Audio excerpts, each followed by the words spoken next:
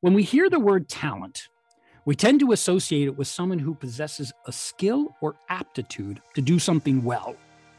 But the word talent is derived from the Greek talenton, and in ancient Greece, talent was a unit of measurement for weighing precious metals, usually gold and silver.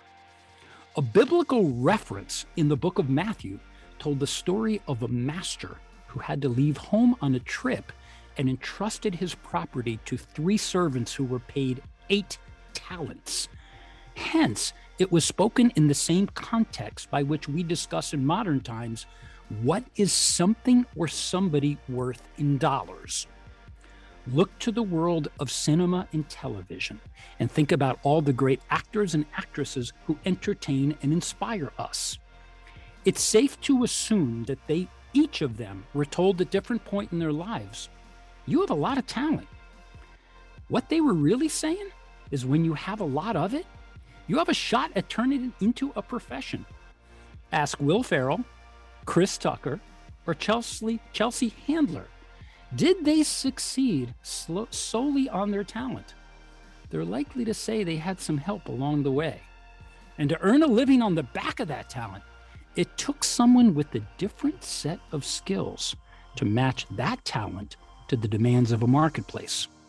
And in Hollywood, they're called talent agents. And if you ask one of those agents, what have you been doing for the past 30 or 40 years? His likely response, I unite ideas, opportunities, and talent.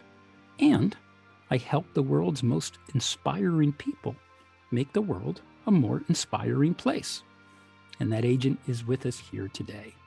While he has been busy helping others tell their stories as they transform beyond their wildest dreams, today's guest, his name is Peter Benedek, and it is my honor to discuss his story of transformation. Peter, welcome to A Climb to the Top Stories of Transformation. Thank you very much. That was a very erudite and informative introduction. I didn't know that.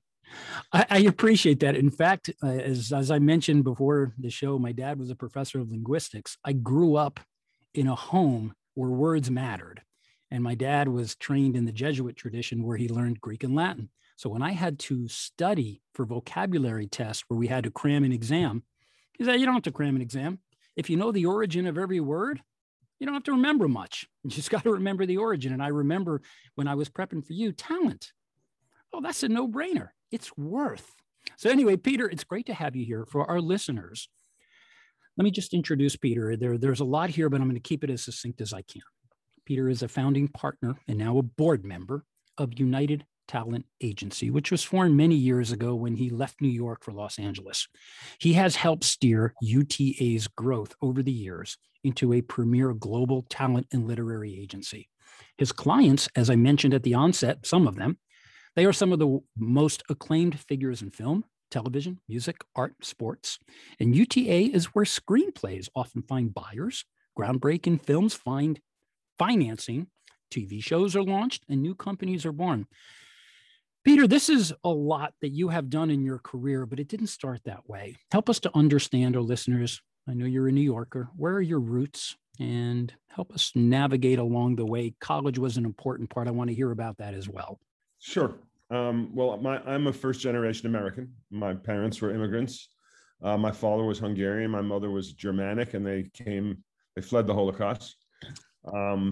I grew up in suburban Long Island. I went to the University of Michigan, which was a very seminal experience in my life, and it's still it's a place that I hold in great and very high regard, and where I still spend a lot of time. I'm a very active alum, and I think it was extraordinarily formative for me, and I consider it the finest public university in the world. Someone can argue with me if they'd like. We'll accept that. And then I went back home, if you will, to go to law school. I decided that I was going to be a lawyer when I was in 2nd grade for really dumb reasons. I didn't know any lawyers. But I decided I was going to go to law school because I thought Thomas Jefferson was a really cool guy. And I read a biography of his, which was geared to 2nd graders. And so I went to Columbia and I spent 3 years there. And then I discovered after my freshman year at Michigan, I was invited to spend the summer at someone's house in Los Angeles.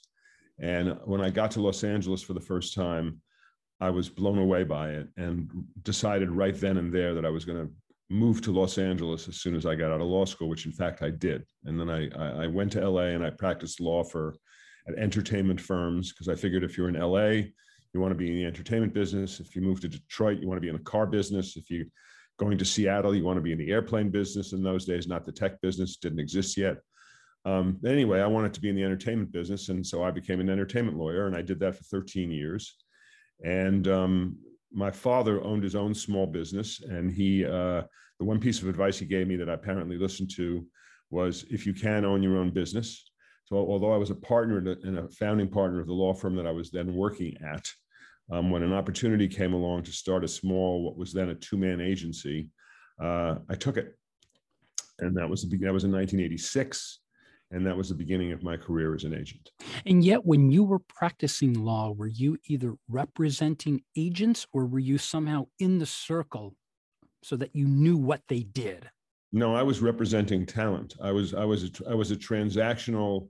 The entertainment lawyers are either represent big corporations and do their corporate legal work, or they represent individuals and do their negotiate their contracts alongside their agents. Right. And that's what I was doing. And I had a very nice, had a very nice practice at a young age. I built a nice clientele. Several of them followed me when I became an agent. They fired their agents and came with me. Mm-hmm. But there was a moment in time when I decided that I didn't want to be the sidekick. I wanted to be on point. And the man or woman on point is the agent, and the lawyer is the follower.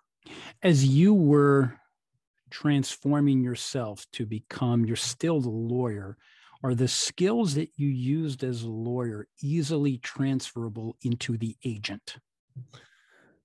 The answer to that question is yes and no. In those days, there were very few lawyers who became agents. Now there are many people in the various training programs at the big agencies, all who went to law school, right?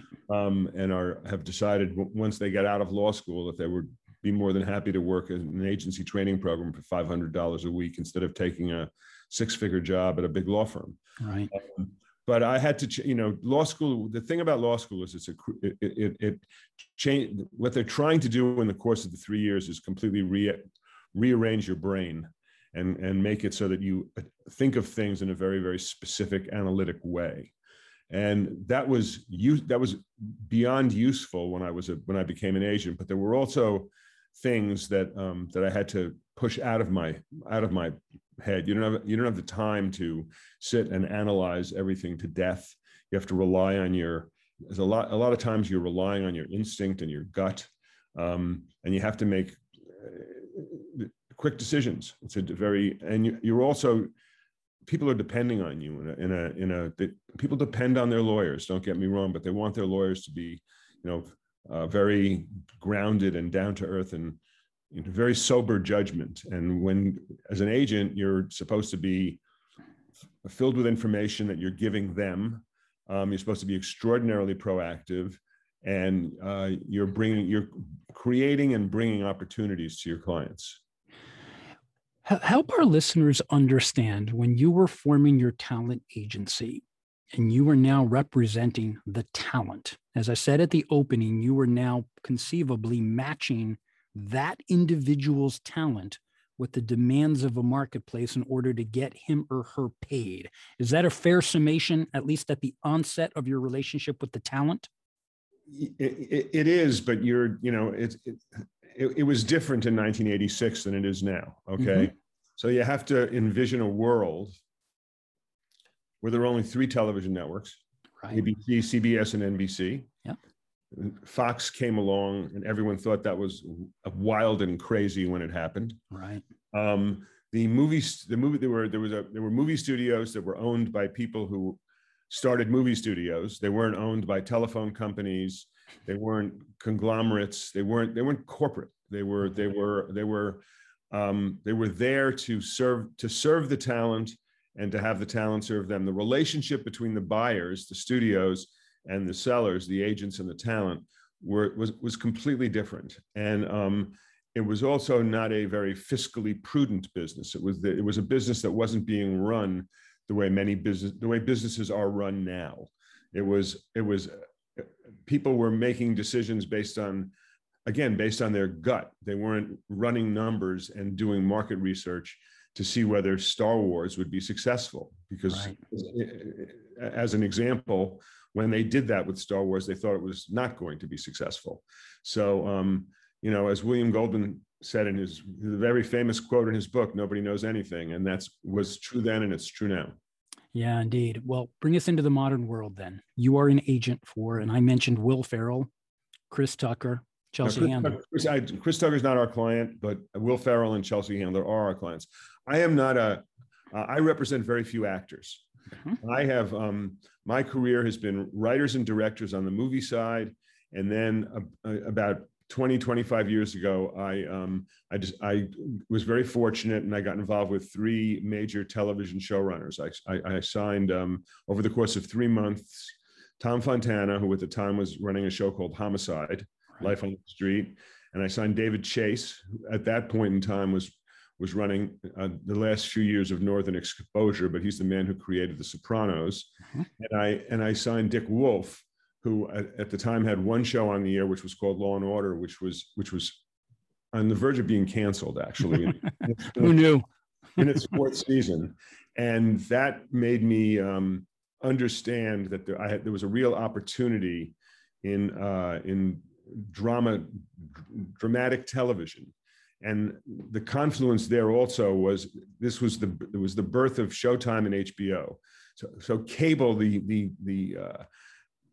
cable was coming.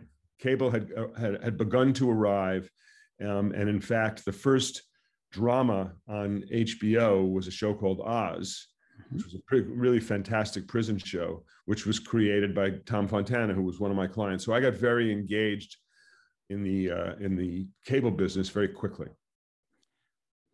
Help us understand then, as you were witnessing and contributing to the evolution of this wonderful industry that we at home get to watch, what were you learning about yourself along the way? Well, I was learning kind of what my own taste was, and I was a guy who wanted to represent people whose work I liked. I'm not a fantastic liar. So but you're a good lawyer. I'm a good lawyer and I'm a good agent, but I would have difficulty I had difficulty and found it extraordinarily hard to represent people whose work I didn't enjoy. Right. So or understand. Mm-hmm. So for example, I couldn't. It was difficult for me to read a comedy script and decide whether it was funny. Right. So I realized that I was not a guy who was going to end up representing a lot of half-hour comedy people, although I did represent people who were actors in half-hour comedies. Mm-hmm. On the other hand, I really felt that when I read a drama script, I knew what it was and where it was going and what the potential of it was. Mm-hmm. And so what I discovered, I forgot what the actual question was, Chuck, I'm sorry, but what I discovered about myself was what I liked. And I followed my nose. And I also discovered that that cable was a boon to me, in the sense that it opened up the world to a less conventional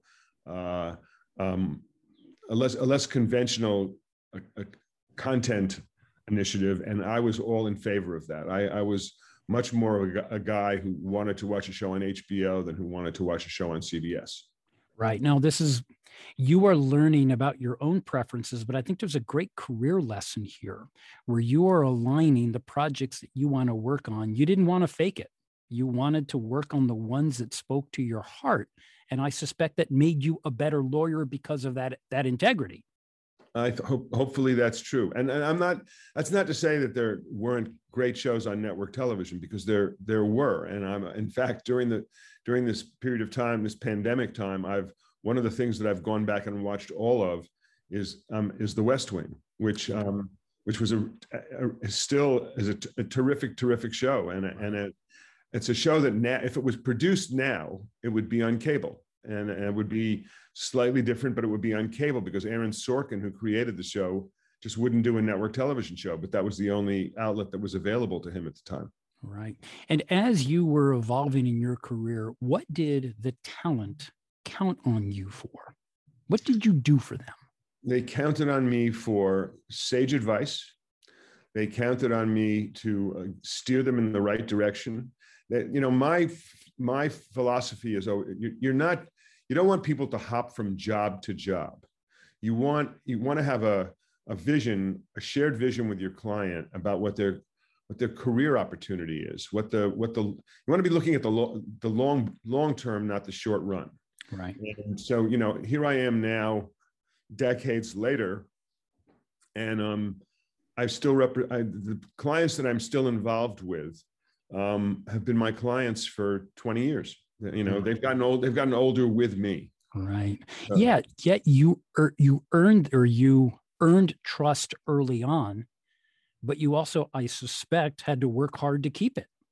I'm working at it every day. Right. Every day. Then for anyone who is contemplating, our listeners, many Columbia students, many Wall Streeters, you know, I'm a former Wall Streeter myself, so we have a very wide mix of people that listen in. If any of them would consider looking for representation, what should they look for?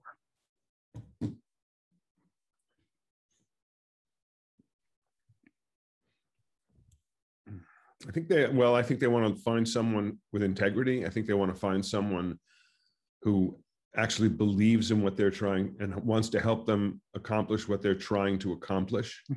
Mm-hmm. Someone who, I think candor is really, is hard. It's hard to tell the client you don't like something they've done. Right. But in the long run, it's the only way you can really have a successful relationship with them. You have to be able to tell them when a bad idea is a bad idea. Right. Well, I ask that because we live in a world now where many people are afraid to offend. They don't want to say the wrong thing. Some don't even want to say no. They give you a million maybes. One no is better than a million maybes. Isn't that the way? Is that what you're saying?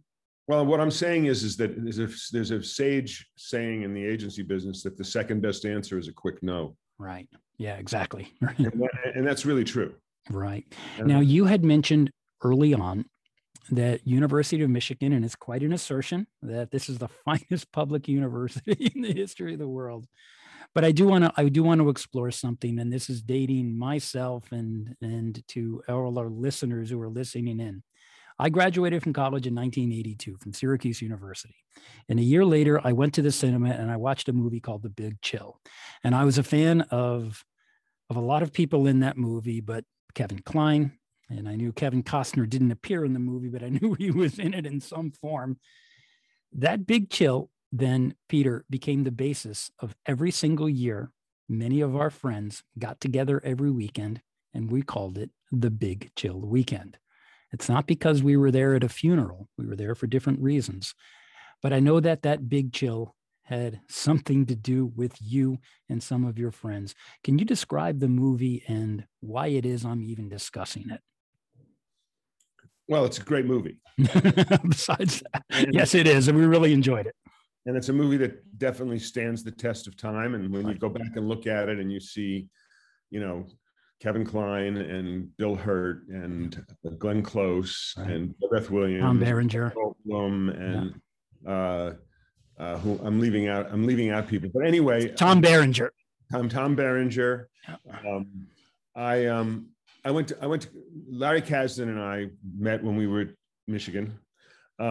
He was an advertising guy. He graduated and he got married very quickly, still married to the same wonderful woman. And he went into the advertising business in Detroit, which he hated. And he started writing screenplays, and then he moved to LA and was still working in the advertising business, but he was really writing scripts at night.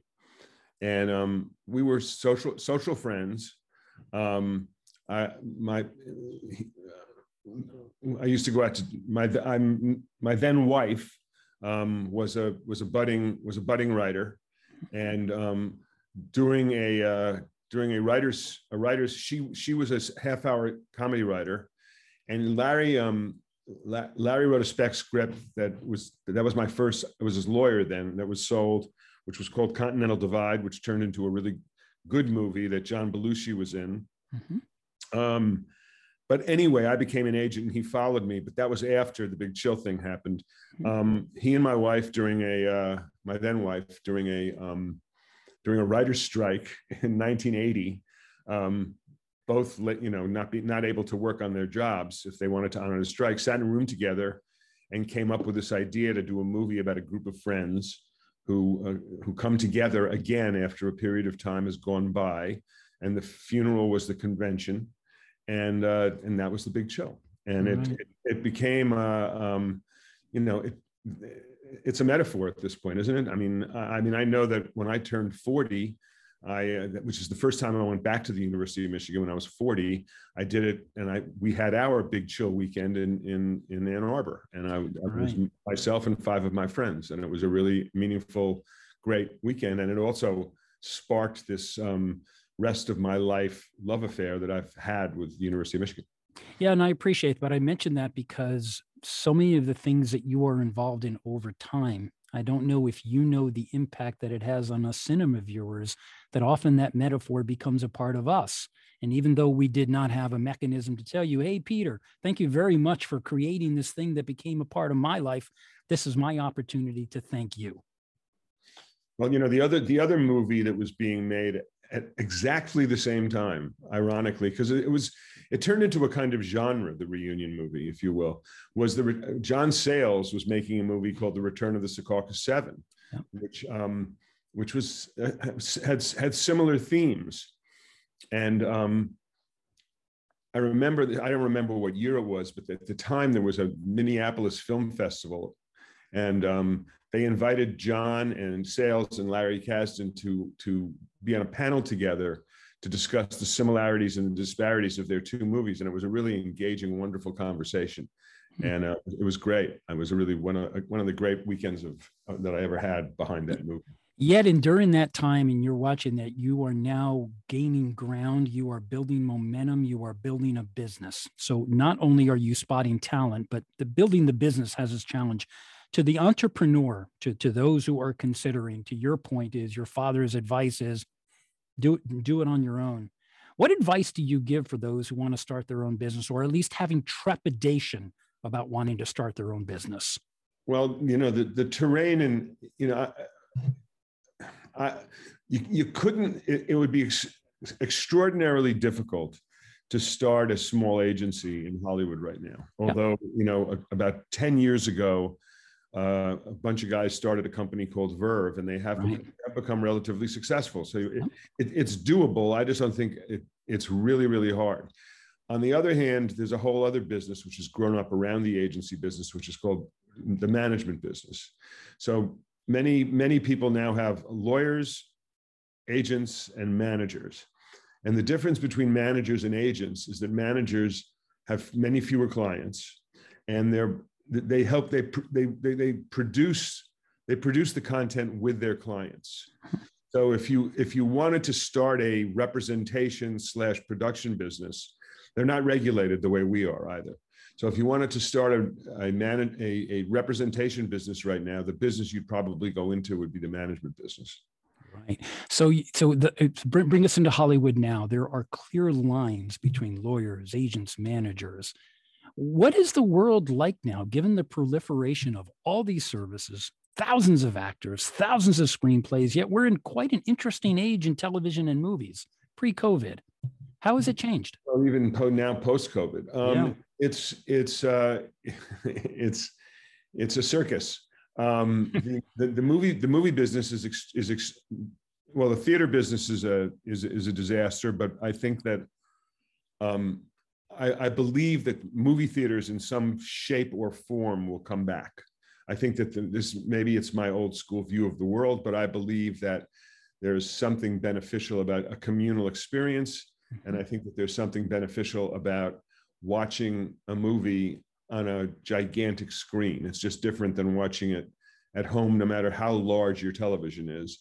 Watching a spectacle movie, a Marvel movie, or Star Wars, or an epic, what I'll call an epic film. Right. It's just a different experience in a movie theater with people than watching it at home. I also think that that's also ironically true of comedy. I think that a really funny comedy is best enjoyed in a theater with 1,000 people who you don't know, or 500 people you don't know, or 300 people you don't know, who are laughing with you. I think that laughter is infectious, and it's much harder to be sitting home alone, or sitting at home with your companion, with your wife or your girlfriend or your friends, watching a comedy on television and laughing out loud. I just think it's a whole different experience. Right. So, although the movie business has become a business of the very big and the very small, if you will. So there's the tentpole movies, the Marvel movies, the Godzilla versus King Kong kind of movies, the DC movies, the Superman, Batman kind of movies. And then there are the movies that get nominated for the Academy Awards. Right. The ones we didn't watch. And no one goes to, but which are this year it was Nomadland. Every year there's 10 movies like that get stitched together. And frankly, most of those movies are stitched together by agencies. And because financing them is extremely difficult. It's harder to get a $10 million movie made than it is to get a $300 million movie made. Right. And so that's the movie business. It's a challenged and challenging business. On the other hand, every day there's a new app. Every day there's a new platform. The amount of content that's being created and thrust upon, it's overwhelming. It's impossible to keep up with. I mean, I was on a Zoom with, we have these departmental meetings on Zoom now. And last week over the weekend, we had 4 shows that we put together that debuted over the weekend, on Netflix, on Apple TV, 2 on Netflix, 1 on Apple TV, and 1 on Hulu. So, I mean, there's just an alarming. It's impossible to keep up. That's the hardest thing to do is to stay abreast, and you can't possibly watch everything. You have to listen to what your colleagues tell you about certain things, and you have to again figure out what it is you want to watch. And I'm a guy who, if he finds a show that he really likes, wants to watch the whole thing. Right. You stick to the whole series. Which is time consuming, but very kind of rewarding. Indeed. One thing I want to gravitate to is I suspect that people ask you what business you're in. Is it safe to say you're in the people business? Like, forget everything else. Okay. What have been the challenges? The other thing I'll tell you is that we're in the technology business. I mean, Good point. The agency business has changed. Mike Ovitz, this is now 20 years ago, but Mike Ovitz was a genius. And he built an amazing business in Creative Artists Agency, which is one of our competitors and much larger company than us, but a significant competitor. But what he did for all of us was let us know that we didn't just have to represent talent who did movies and television and music, that when something new came along, that we should poke our noses into it. And so we got into the business of helping corporations with their marketing efforts when it came to content. We got into the business of representing digital influencers. I mean, this is way past Mike Ovitz's time, but again, he opened the door to thinking about things this way. Podcasting came along. It's turned out to be an extraordinary lucrative business. Right. So there's nothing, and all of these businesses are driven by technology, so that the Hollywood is linked at the hip to what's going on in the world of technology, and is constantly morphing because of the technological changes that are being thrust upon us by people who know what to do with chips. Right. Well, sometimes my Columbia students often say to me, the engineering, that's easy. It's the people that are hard. When it comes to dealing with people, personalities, moods, temperaments, and even expectations, I would imagine whatever challenges you had along the way during the course of your life, you probably had a few unexpected personal challenges that came with being an agent. Is that fair? Yes, that's fair. Yeah. And what were some of your observations or lessons learned about dealing with the confounding nature of human beings? Well, creative people are very sensitive, Right. and uh, which is sometimes really surprising. I mean, because they're also really tough. Right. A guy who runs it, the hardest job in show business is being a showrunner on a 60-minute drama. It's a 24/7 job. And it involves, supervising. You're starting a small company, which is lasting for a year, and there's 250 people who are depending on you to make a living. So on the one hand, you're tough, okay, and you're hard-boiled, and you're a commander in chief, if you will. Mm-hmm. But when it comes to evaluating the content that you've managed to create during that process, you're incredibly sensitive. Right. You want people to like it. You're hurt by, if the reviews are bad, you're hurt. If people aren't responding to it the way you want, you're angry. If the studio isn't marketing the material in the manner in which you think it should be marketed, you're frustrated. Right. And those are the kinds of problems that we're the intermediaries for. So, I mean, in a strange way, we're the translators. We're the people we're the intermediaries. The people who finance these things don't always know how to talk to the people who create these things. Some of them are better at it than others. Some of them are better talent managers than others are. Some of them are awful at it. And it's our job to somehow bring these people with sometimes competing interests together and make music instead of catastrophe. Right.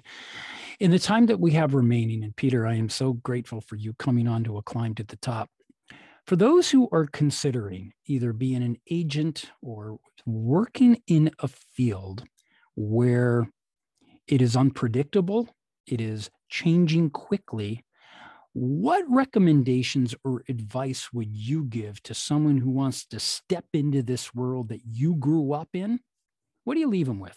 Well, I believe that there's no more effective way to learn about the entertainment business than to go into an agency training program at one of the big agencies. And you start in the mailroom. You're not making any money. We should start there, and you're working enormously long hours. Right. Although the advent of the humanistic approach to life that we've witnessed in the last 12 months is changing that to some degree. But anyway, that's a whole other story. But it's like a postgraduate education in the entertainment business. Right. And so you start in the mailroom, you learn sort of the broad strokes of who's who, and then you try to become someone's assistant. And when you're someone in an area that's of interest to you, right. When you become someone's assistant, again, it's a terribly hard job. Hopefully your boss is not too big a jerk. And but and a lot of scut work involved, but you're also listening into all of his or her phone calls. And when you're placing his or her calls, the person who answers the phone on the other end is someone else's assistant. So you're in a constant state of network, right. and networking. And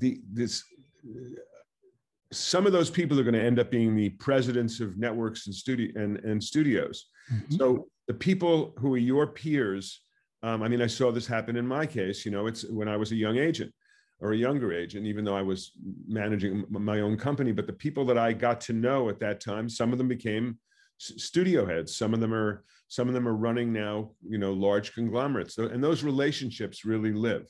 So I guess what I'm trying to say is that if you want to be in the entertainment business, you're going to be some kind of apprentice somewhere. Right. And that you have to understand that an entry-level job is sort of like going to graduate school. Right. And you're getting paid. Instead of paying tuition, you're getting paid. But as a result of that, your life is not your own. Right. Well, instead of getting a degree, you may be meeting, or you may know who is going to be the next CEO of Paramount or CBS Television. Exactly. Indeed. No, that's great. And Peter, thank you. I wanted to thank you first for coming on to the show. I'm very grateful for the time that you took to meet us on A Climb to the Top. Second, I want to thank you for all of the people that you represent. And actually, you can go to your website, unitedtalentagency.com. People can go to that. Where can people find you? On there? See, I'm on there someplace. Yeah, you are. No, I found you there. Place, and you know,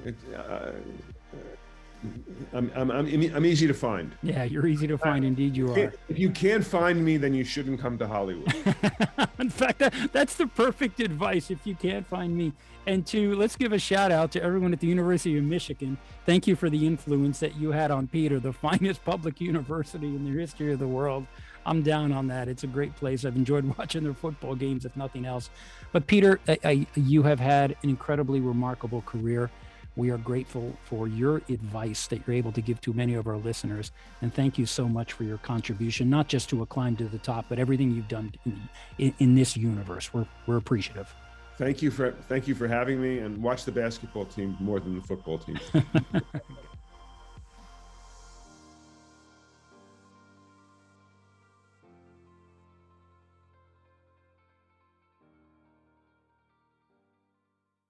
This podcast is a part of the C-Suite Radio Network. For more top business podcasts, visit c-suiteradio.com.